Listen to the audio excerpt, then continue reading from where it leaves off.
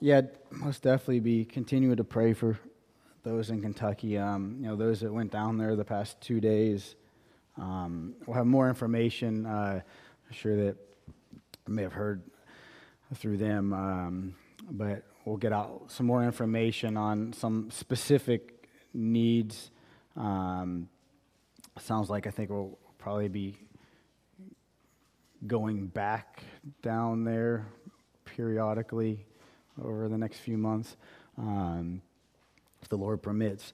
But there'll be more info on that, and so just have that in your prayers on meeting needs, those down there, and the connections that they made that through them going down there this past weekend. So we left off Acts 16, verse 25. The Philippian jailer. We could probably spend the next 6 months here on this passage, but we won't do that. We're going to try to get through it today. All right, verse 25. I'll go ahead and read through 40. But about midnight, Paul and Silas were praying and singing hymns of praise to God, and the prisoners were listening to them. And suddenly there came a great earthquake, so that the foundations of the jailhouse were shaken, and immediately all the doors were open, and everyone's chains were unfastened. And when the jailers awoke and saw the prison doors open, he drew his sword and was about to kill himself, supposing that the prisoners had escaped. But Paul cried out in a loud voice, saying, "Do not harm yourself, for we are all here." And he called for lights and rushed in, and trembling with fear, he fell down before Paul and Silas. And after he brought them out, he said, "Sirs, what must I do to be saved?"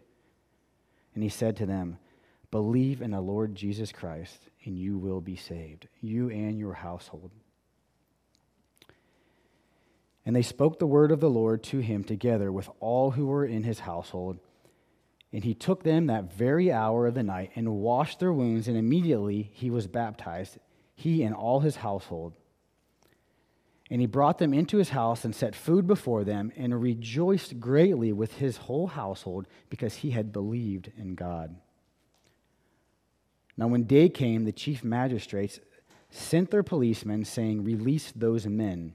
And the jailer reported these words to Paul, saying, "The chief magistrate have sent to release you. Therefore come out now and go in peace." But Paul said to them, "Having beaten us in public without trial, men who are Romans, they have thrown us into prison, and now are they sending us away secretly? No, indeed. But let them come themselves and bring us out." And the policemen reported these words to the chief magistrates, and they were afraid when they heard that they were Romans. And they came and appealed to them, and when they had brought them out, they kept requesting them to leave the city. And they went out of the prison and entered the house of Lydia, and when they saw the brothers, they encouraged them and left. Let's pray. Father God, we come before you, unworthy, humble, to read your word, to understand your word through the guiding of the Holy Spirit. Lord, we pray that your holiness is proclaimed and your truth in the gospel, your truth in your Son Jesus is proclaimed this morning. That hearts are changed, sanctified, and renewed, regenerated. We pray this in Jesus' name. Amen. All right, this is such a great study on the subject of salvation.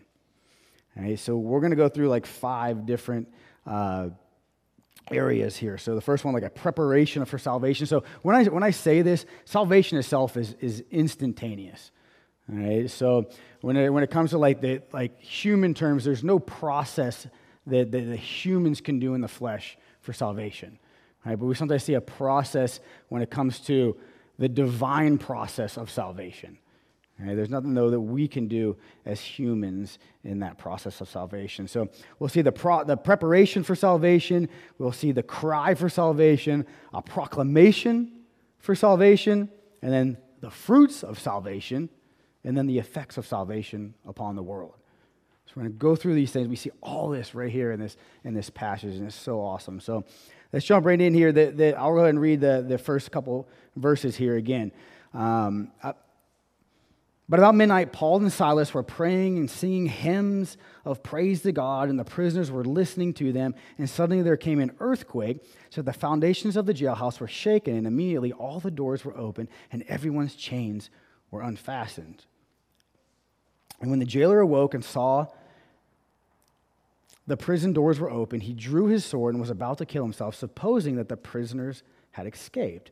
And he cried out with a loud voice, saying, "Do not harm yourself, for we are all here." All right, so here we see this preparation for salvation unfolding, and it's fourfold. So we'll hit on like four subjects here, or four areas here of this preparation of salvation that we see in this passage. So here there was a strong witness of the disciples through this difficult situation that they find themselves in. So Paul and Silas, they've been stripped, beaten with rods in prison, and put in chains. Man, their backs were lacerated, bloody, swollen, just mess of human flesh. Man, I always think back on man, I wonder what Paul and Silas, especially Paul, what he looked like by the end of his life. I mean, he had to have looked like Hamburger. I mean, he took so many beatings and lashes throughout his life. And so we can only imagine the excruciating pain that these guys are in at this very moment. So, but note here, sitting there in that dark, smelly, roach-infested dungeon, they bore such a strong witness, a strong testimony to the beautiful, wonderful grace of God. And the first thing they prayed, man, they said they were praying. They prayed. And they probably asked God for what every dedicated servant typically asks for. They prayed to God for strength to help them through the situation, and then forgiveness of their persecutors, most likely. We don't know for sure, but we're just hitting on, and we think about like Stephen in the midst of him getting stoned. He's like, man, forgive them. Forgive them for, they don't even know what they're doing, right? So we're just drawing on what they're probably praying for. Forgive them for what they're doing. They don't even know. Praying for using that suffering to reach others, to draw people to Christ through that suffering. We see it there, praising God, singing hymns, praising to him. And again, it's likely they were praising for that gift of salvation. It's only through Christ. The privilege of suffering for his namesake and his presence and strength through all that suffering. So make note here, this all took place at midnight. All took place at midnight. They sang so loud that the other prisoners could hear them. They were completely unashamed. Romans 1:16, completely unashamed of the gospel. 2 Timothy 1:8 is a reminder there of this. It says, "Therefore do not be ashamed of either the witness about our Lord for me who is in prison, but join with me in suffering for the gospel according to the power of God." It's Paul writing back to Timothy. The point of this is the strong testimony they bore through this, such a difficult, terrible situation. The gift of faith the Lord Jesus has given them was such a strong witness that prepared the heart of the unsaved for the gospel, prepared them to hear the gospel. And note, Paul later, he wrote back to the Philippians. So he wrote back to the Philippian church about this difficult yet such a simple concept. I mean, so difficult, but yet such a simple concept. And he told them to rejoice in the Lord always.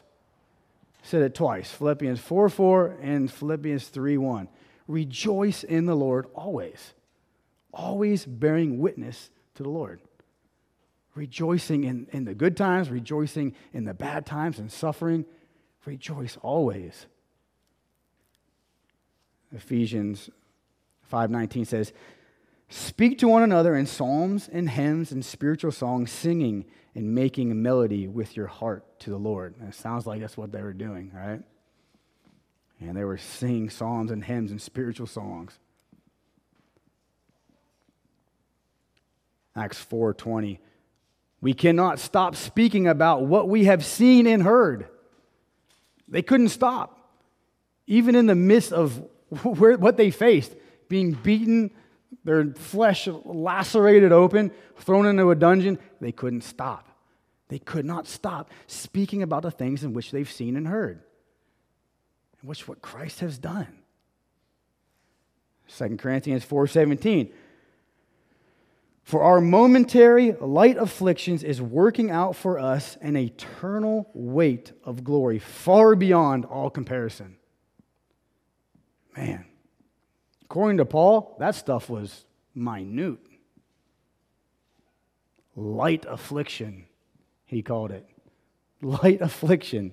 And it was nothing. Because his mind was set on above, set on eternal things. Man, that stuff was nothing to him. Psalm 66:16. Come and hear, all who fear God, and I will recount what he has done for my soul. Can't help it to recount the things in which God has done for my soul. Second thing, there was a movement of God. There was a movement. I mean, all of this was a movement of God. Right? Which was, man, it was at the core of all this. Man, it was his divine hand working in all things for his purpose. Right? In this instance, God moved through an earthquake. Through an earthquake. In other instances, he will move in other ways. God can move upon a person's soul through a happening in nature. Like I said, we see here through tornadoes, things like that. Through a tragedy, sense of lack or need, through reading of Scripture, through a miracle, through an event in a person's life, through thinking about life and death, through illnesses, sickness, and an innumerable list of ways that all climax to the preaching, hearing, and believing in the gospel. He uses all these things to draw people to himself. So the point of it is that God has prepared events to prepare man's soul for salvation. One of the major reasons for the earthquake was to stir the jailer to cry for salvation, to call out for salvation.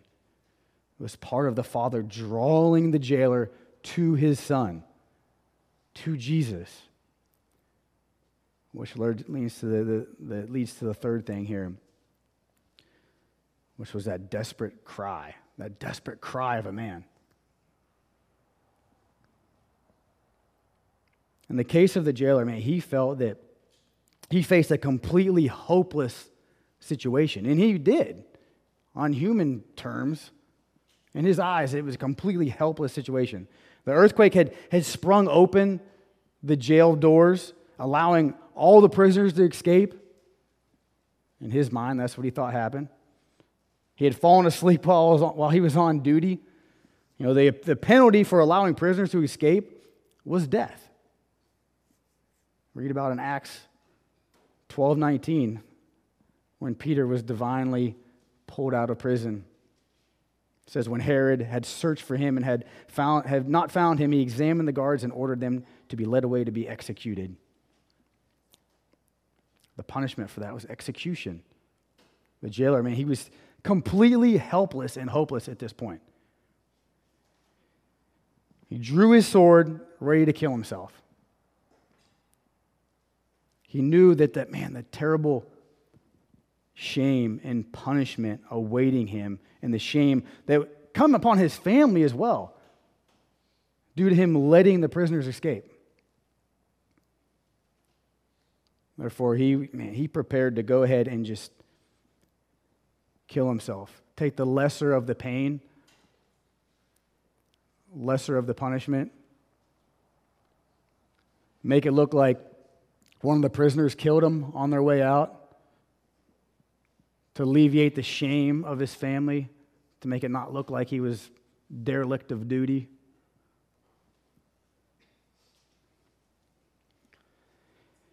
Circumstances differ, but every person experiences serious problems in this life that causes fear, causes helplessness, causes hopelessness,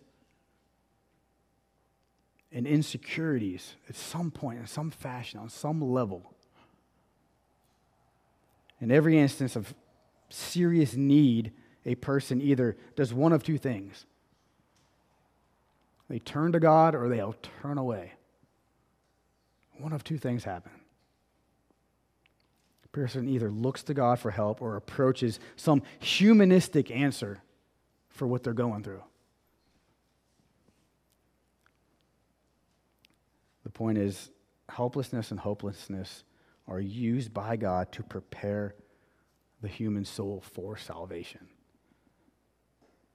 And again, a reminder of John 6:44.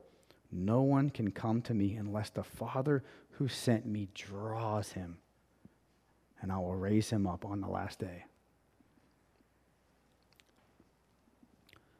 The fourth thing here, there was a call of hope by the believer. This was Paul and Silas. There was a call for hope. So the jailer, he was standing out in that hallway or that corridor in the light. There may be kind of like I don't know exactly what it looked like, but I kind of envision like he was just standing there, and you can kind of see the light behind. And, he was just kind of like a silhouette standing there. And Paul in the dark dungeon cell, saw him and shouted out to the jailer man, don't kill yourself. Don't do it. Probably no greater human voice or human call was ever heard by that jailer, because it was the instrument of God's effectual, irresistible calling on his life. This is the picture of the human soul sensing hopelessness and being ushered into salvation by the divine God. The believer, again here being Paul, he cries out, proclaiming hope to the helpless and the hopeless, proclaiming that to the world, to the jailer. The cry of hope is part of the preparation for salvation. A part so desperately needed. Without it, the world, it hurts. It ruins itself and dies in this helpless, depraved, sinful state. And this is the gravity of the Great Commission. This is the weight of the Great Commission. Of the going and preaching the gospel to all creation, and making disciples of all nations. This is the gravity of it. We cannot be comfortable sitting behind the walls of our own comfort and pride, saying, well, man, that's not for me. That's not for me. Doing that's not for me. That's for somebody else. It's for those who are like more saved.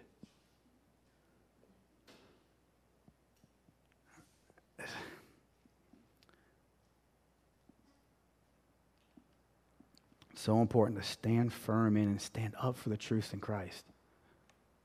And that's part of it. I'm not saying everybody's called to knock on doors and tell every person they walk past about, Jesus, tell them about Jesus. But in some form or fashion, everybody's called to bring about the gospel to those who Christ has put in front of them. Acts 22:15 says, "For you will be a witness for him to all men of what you have seen and heard."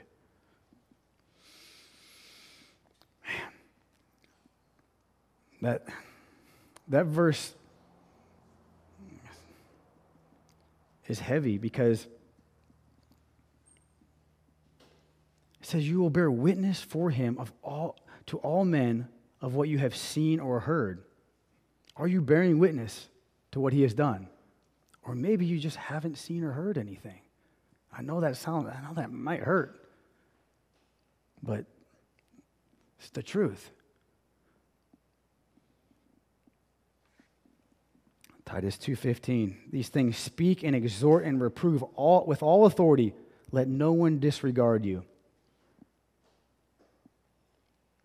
Standing firm in the truth of Christ, speaking them and exhorting them and reproving them with all authority. And then 1 Peter 3:15, gotta stand firm on this one. This is such a beautiful verse. But sanctify Christ as Lord in your hearts, always being ready to make a defense to everyone who asks you to give an account for the hope that is in you, yet with gentleness and fear. Yet with gentleness and with fear. That's, man. Are you able to give an account for the hope in which you say is in you?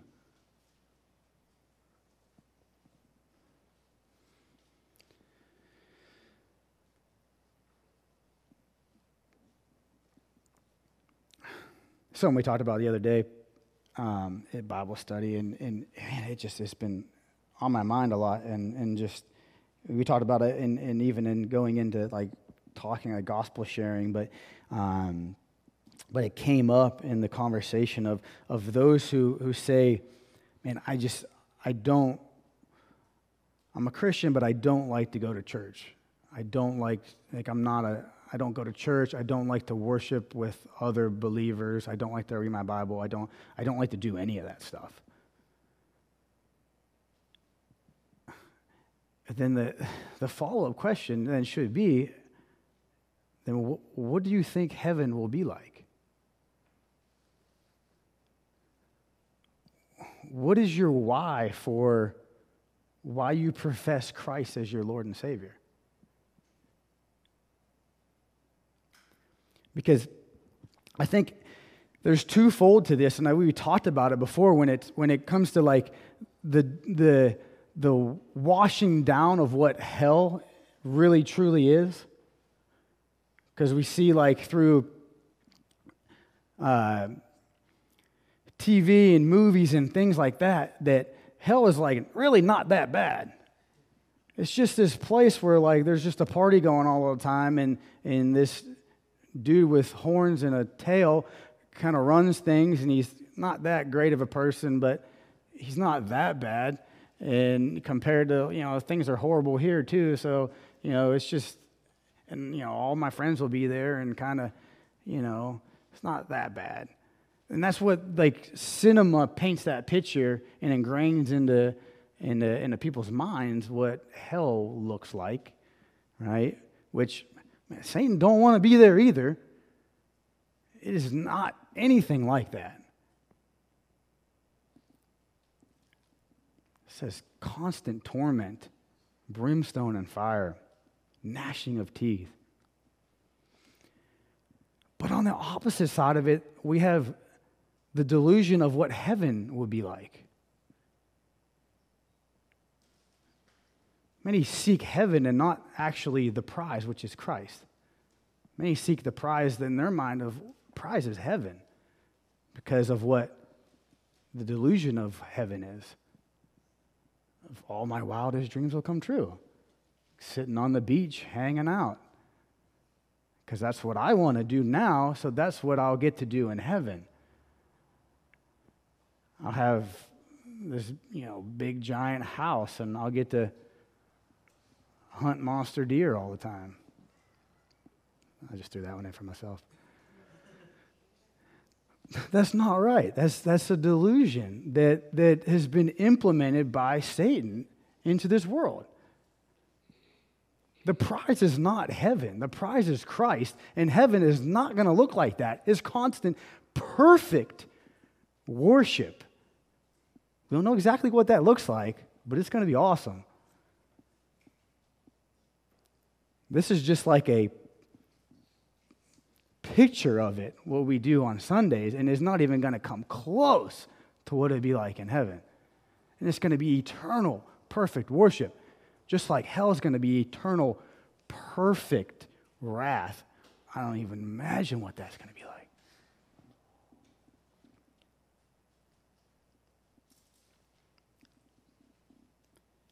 So, man, couldn't even imagine what that would be like. Perfect wrath.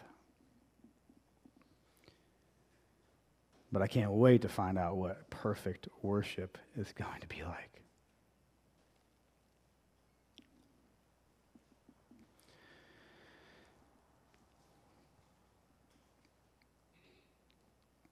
So the second thing here. So first, that preparation for salvation. And now this cry for salvation that we see here. Verse 29 and 30. And he called for lights and rushed in, and trembling with fear, he fell down before Paul and Silas. And after he brought them out, he said, "Sirs, what must I do to be saved?" And there was an immediate and reverent search for salvation. It was an immediate reverent search for salvation. The jailer called for a light, sprang in, came trembling, and fell down before Paul and Silas. Man, the stress is immediate reverence for the God of these men. Immediate reverence. Their God foreordained the earthquake, and he had saved him from being executed by keeping the prisoners all in their cell.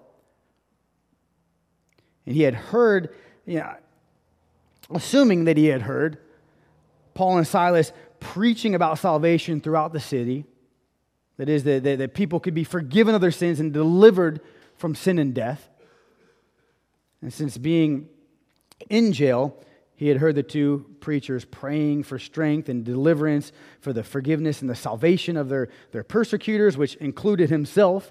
And he feared. Man, he should have feared. He feared the God who answered a man's prayer so quickly and who had such enormous power to bring about that earthquake and release the chains of all the prisoners. So in his mind, he must waste no time whatsoever in seeking this God and having him forgive his sins or face the judgment of such God. The perfect judgment and the perfect wrath of God, man, is surely something to be feared. Surely something to be feared. I believe, and again, I believe it is so beyond our finite minds to even comprehend what perfect wrath and punishment looks like. But again, I pray that none of us want any part in that. See, fear it's a legitimate reason for seeking salvation, despite how minimizing it is of it by so many. So many minimize that. But it is a legitimate reason for seeking salvation. Look at Matthew 10:28 says, "And do not fear those who kill the body, but are unable to kill the soul, but rather fear him who is able to destroy both soul and body in hell." Man. Luke 1:50 says, "And his mercy is upon generation after generation toward those who fear him." Acts 10:35, "But in every nation the one who fears him and does righteousness is welcome to him." Isaiah 8:13, "It is Yahweh of hosts whom you should regard as holy, and he shall be your fear, and he shall be your cause of trembling." Isaiah 55:7, "Let the wicked forsake his way, and the unrighteous man his thoughts, and let him return to Yahweh, and he will have compassion on him, and to our God, for he will abundantly pardon."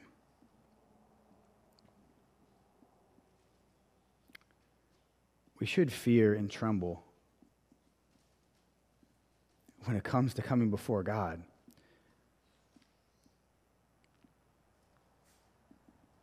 It changes, it's different after salvation. A regenerated heart, there's the fear changes in that, no longer fear of the condemnation of hell and the wrath.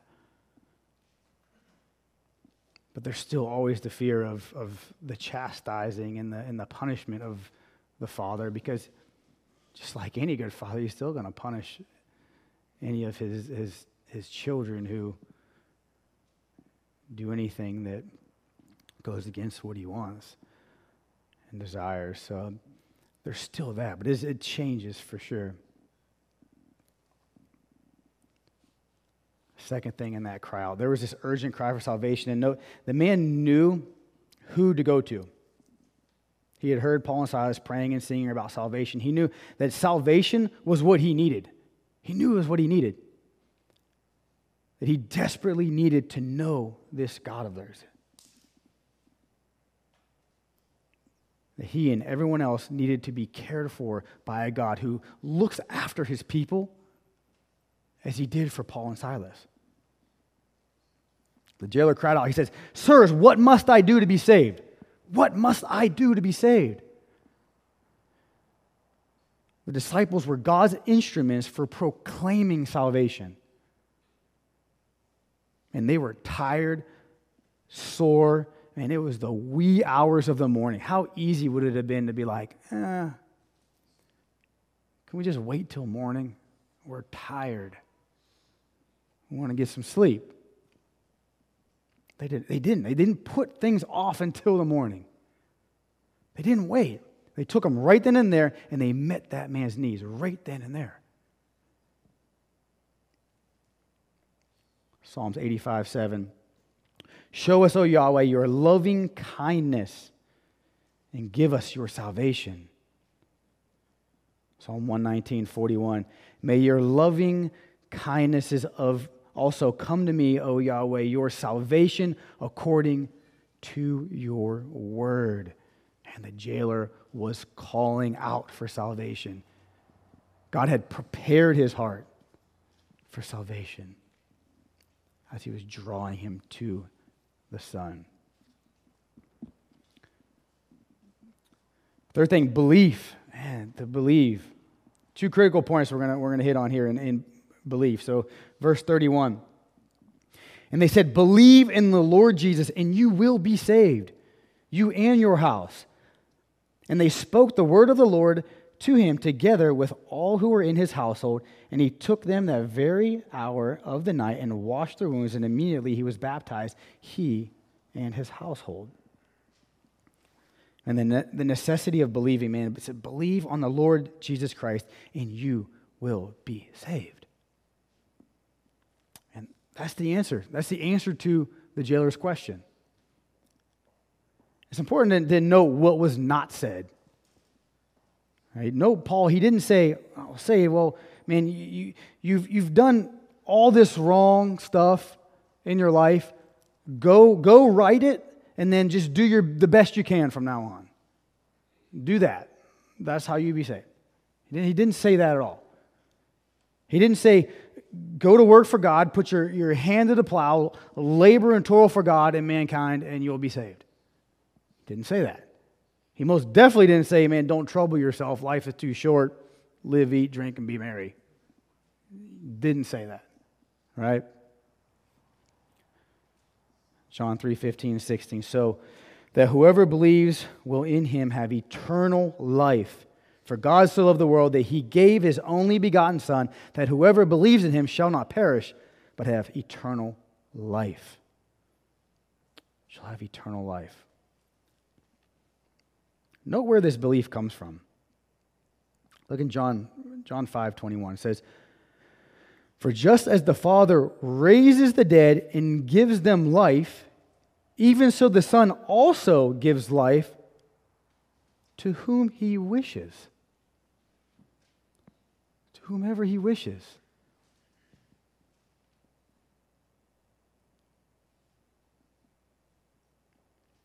John 5:24 says, "Truly, truly, I say to you, he who hears my word and believes him who sent me has eternal life and does not come into judgment, but has passed out of death into life. Passed out of death into life. Ephesians 2:1. And you were dead in your trespasses and sins. You were dead in your trespasses and sins. Completely dead in your trespasses and sins.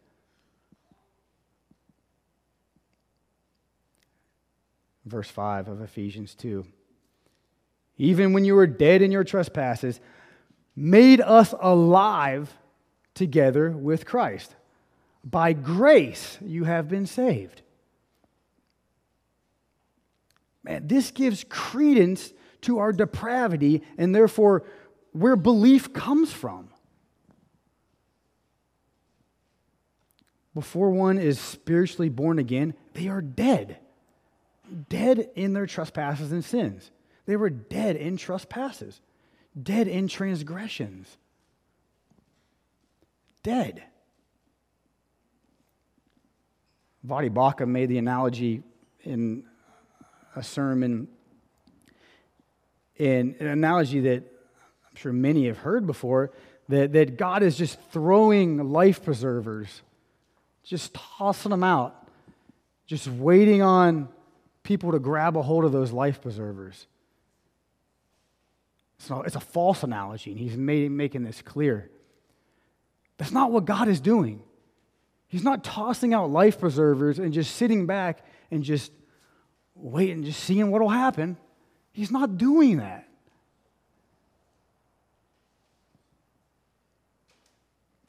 Because it's plain and clear here that we are dead in our transgressions and sins. He makes the point that we should all make the point and to realize that dead men don't grab. We are dead. We don't grab. We don't reach out for life preservers.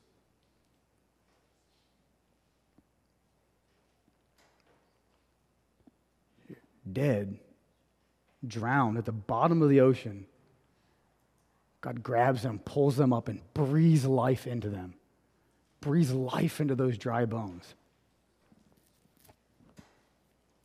He's not waiting for people, not whimsically floating around searching hearts to see who's ready to accept. It's not what he's doing. He's taking people and pulling them up and passing them from death into life. He doesn't need us to do that.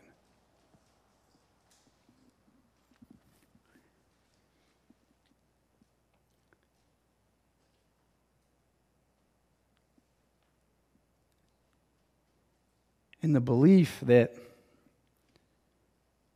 humanity has just like some sort of residue left in them in order to reach out, in order to conjure up the ability to stir the Spirit, to regenerate our hearts.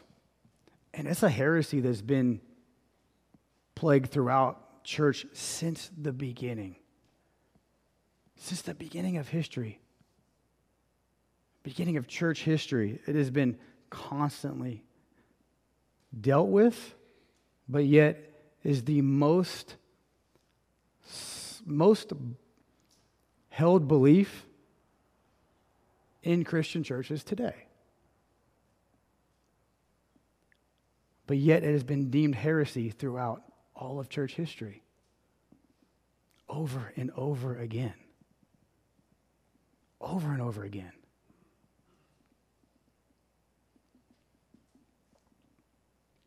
Clean from early 400th century. A guy by the name of Pelagius started teaching that very same heresy, that man had that residue left in them, that they could call out to God and stir the Spirit to answer them and come in and regenerate, so that they could conjure the belief in and of themselves and get God to act upon their life.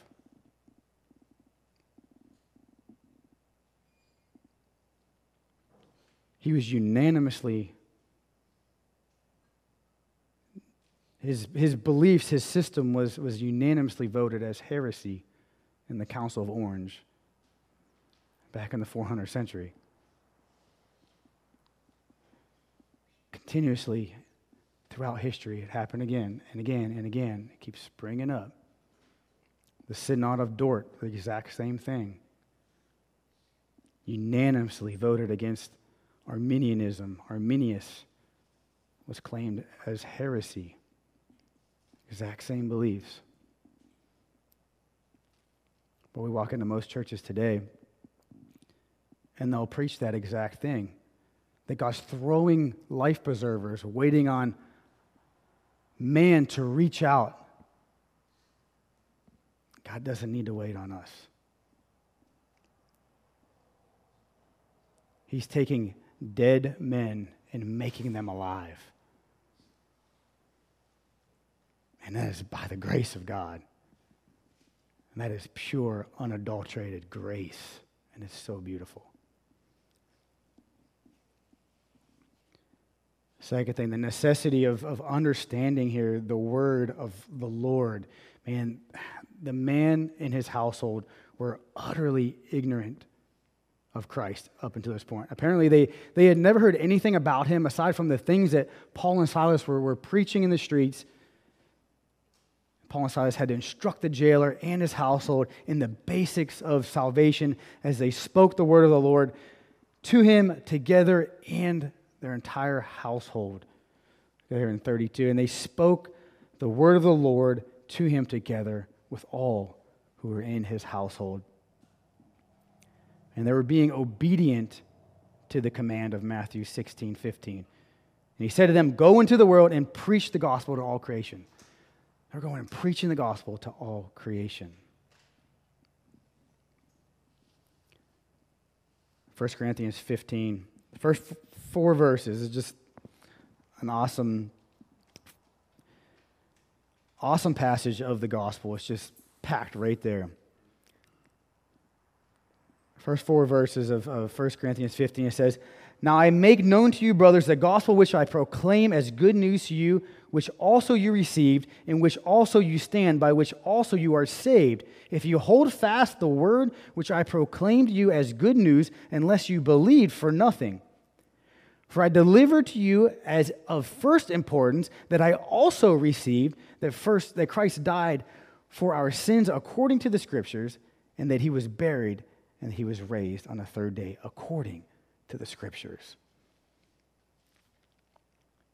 Preaching Christ crucified. It's simple.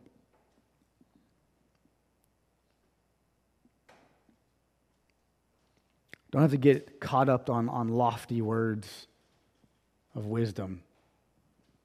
Simply Christ and what he has done on the cross, was buried and rose again. Fourth thing is the fruits of salvation. And the fruits of salvation, the fruits are, they're clearly seen here. And the first thing, baptism. And you see this outward proclamation of this inward change. Second thing, there was the privilege of ministering to fellow believers. The jailer brought Paul and Silas into his house, washed their wounds, and then fed them. So they housed them, washed his wounds, fed them. And what he was doing here, of course, was showing his appreciation for what God had done for him. God had came in and saved his life. He was showing that appreciation for what God has done by just turning around and caring for these other believers. And here's a picture of this man. A believer cannot sit still and ignore people around him. Not if they have desperate needs. If people have desperate needs around, they cannot sit still. Well, God had helped him so much, he could not shut his eyes to those who were in need. And Paul and Silas there were in need.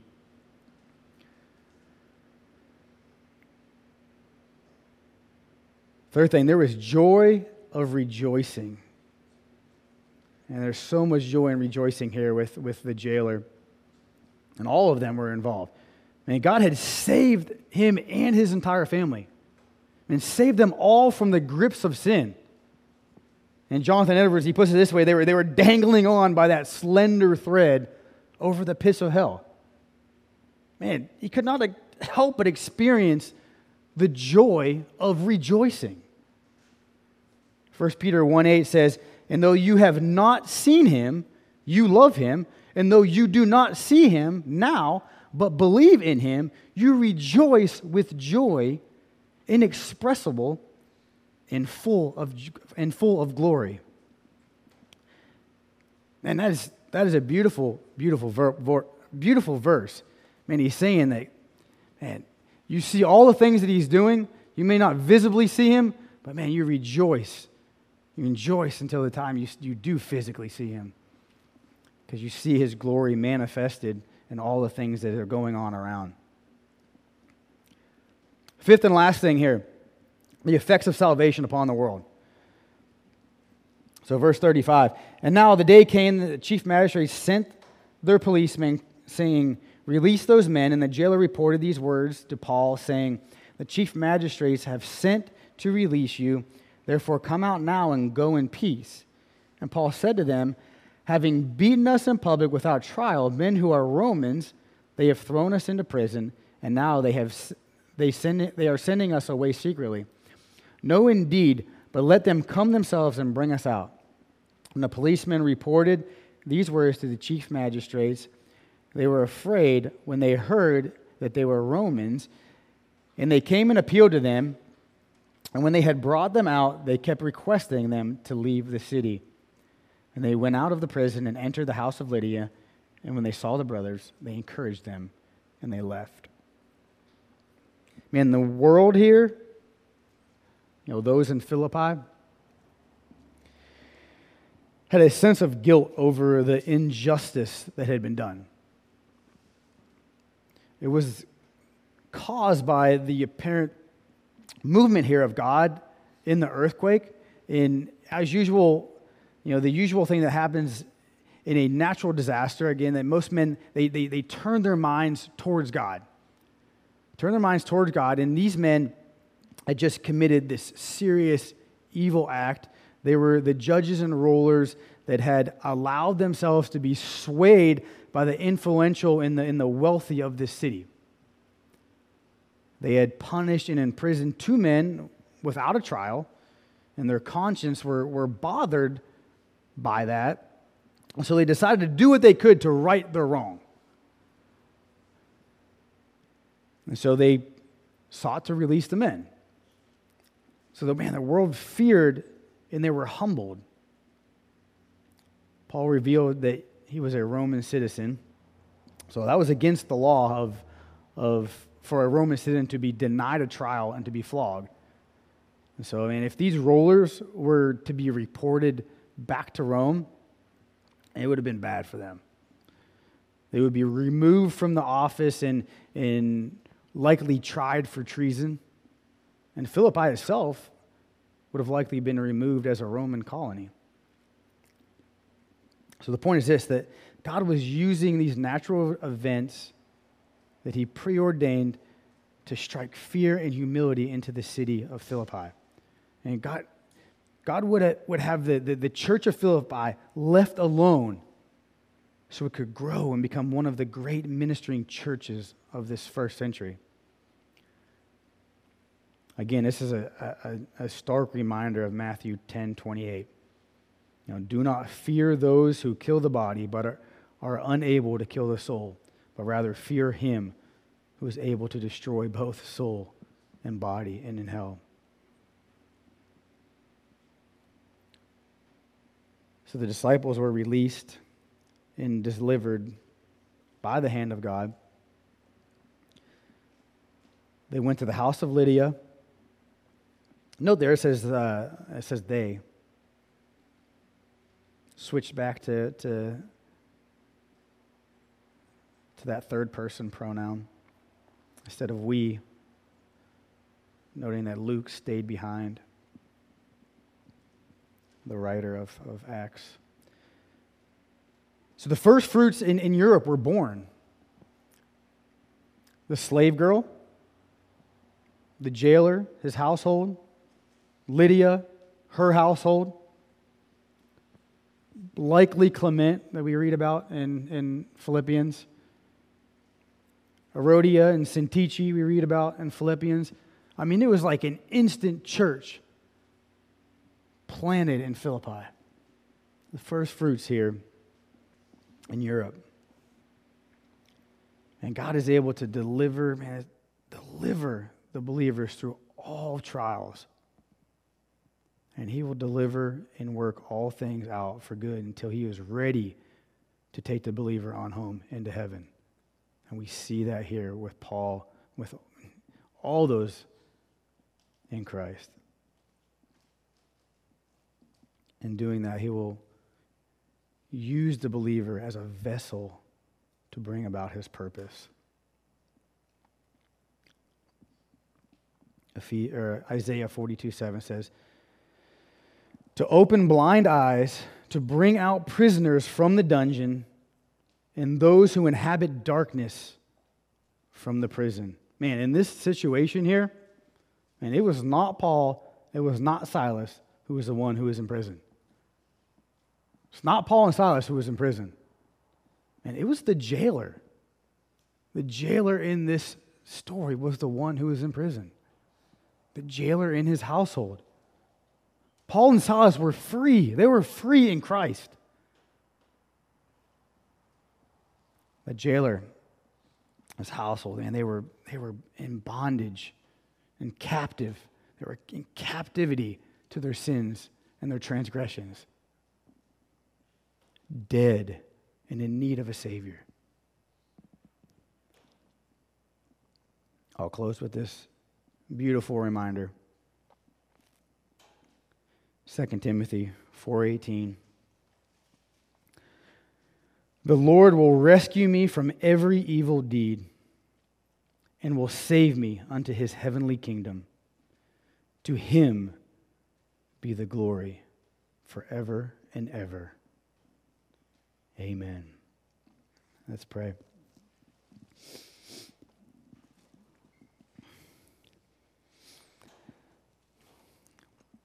Father God, I pray we gather strength from this story of Paul and Silas. That we are reminded to constantly stand firm in the faith and to rejoice always in your Son Jesus, in the good and in the bad. In knowing that you use us as the vessels to carry out your gospel. That we are to be ready in and out of season. Ready to give a defense for the hope that is in us.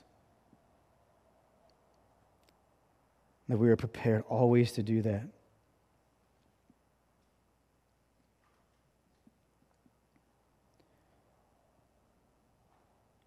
Lord, we pray for encouragement, strength from your Spirit in times of difficulty. Your Spirit always reminds us that you are with us no matter what.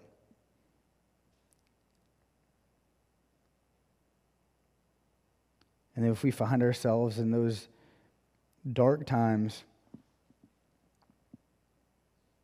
we have to rejoice always in your Son, Jesus. Amen.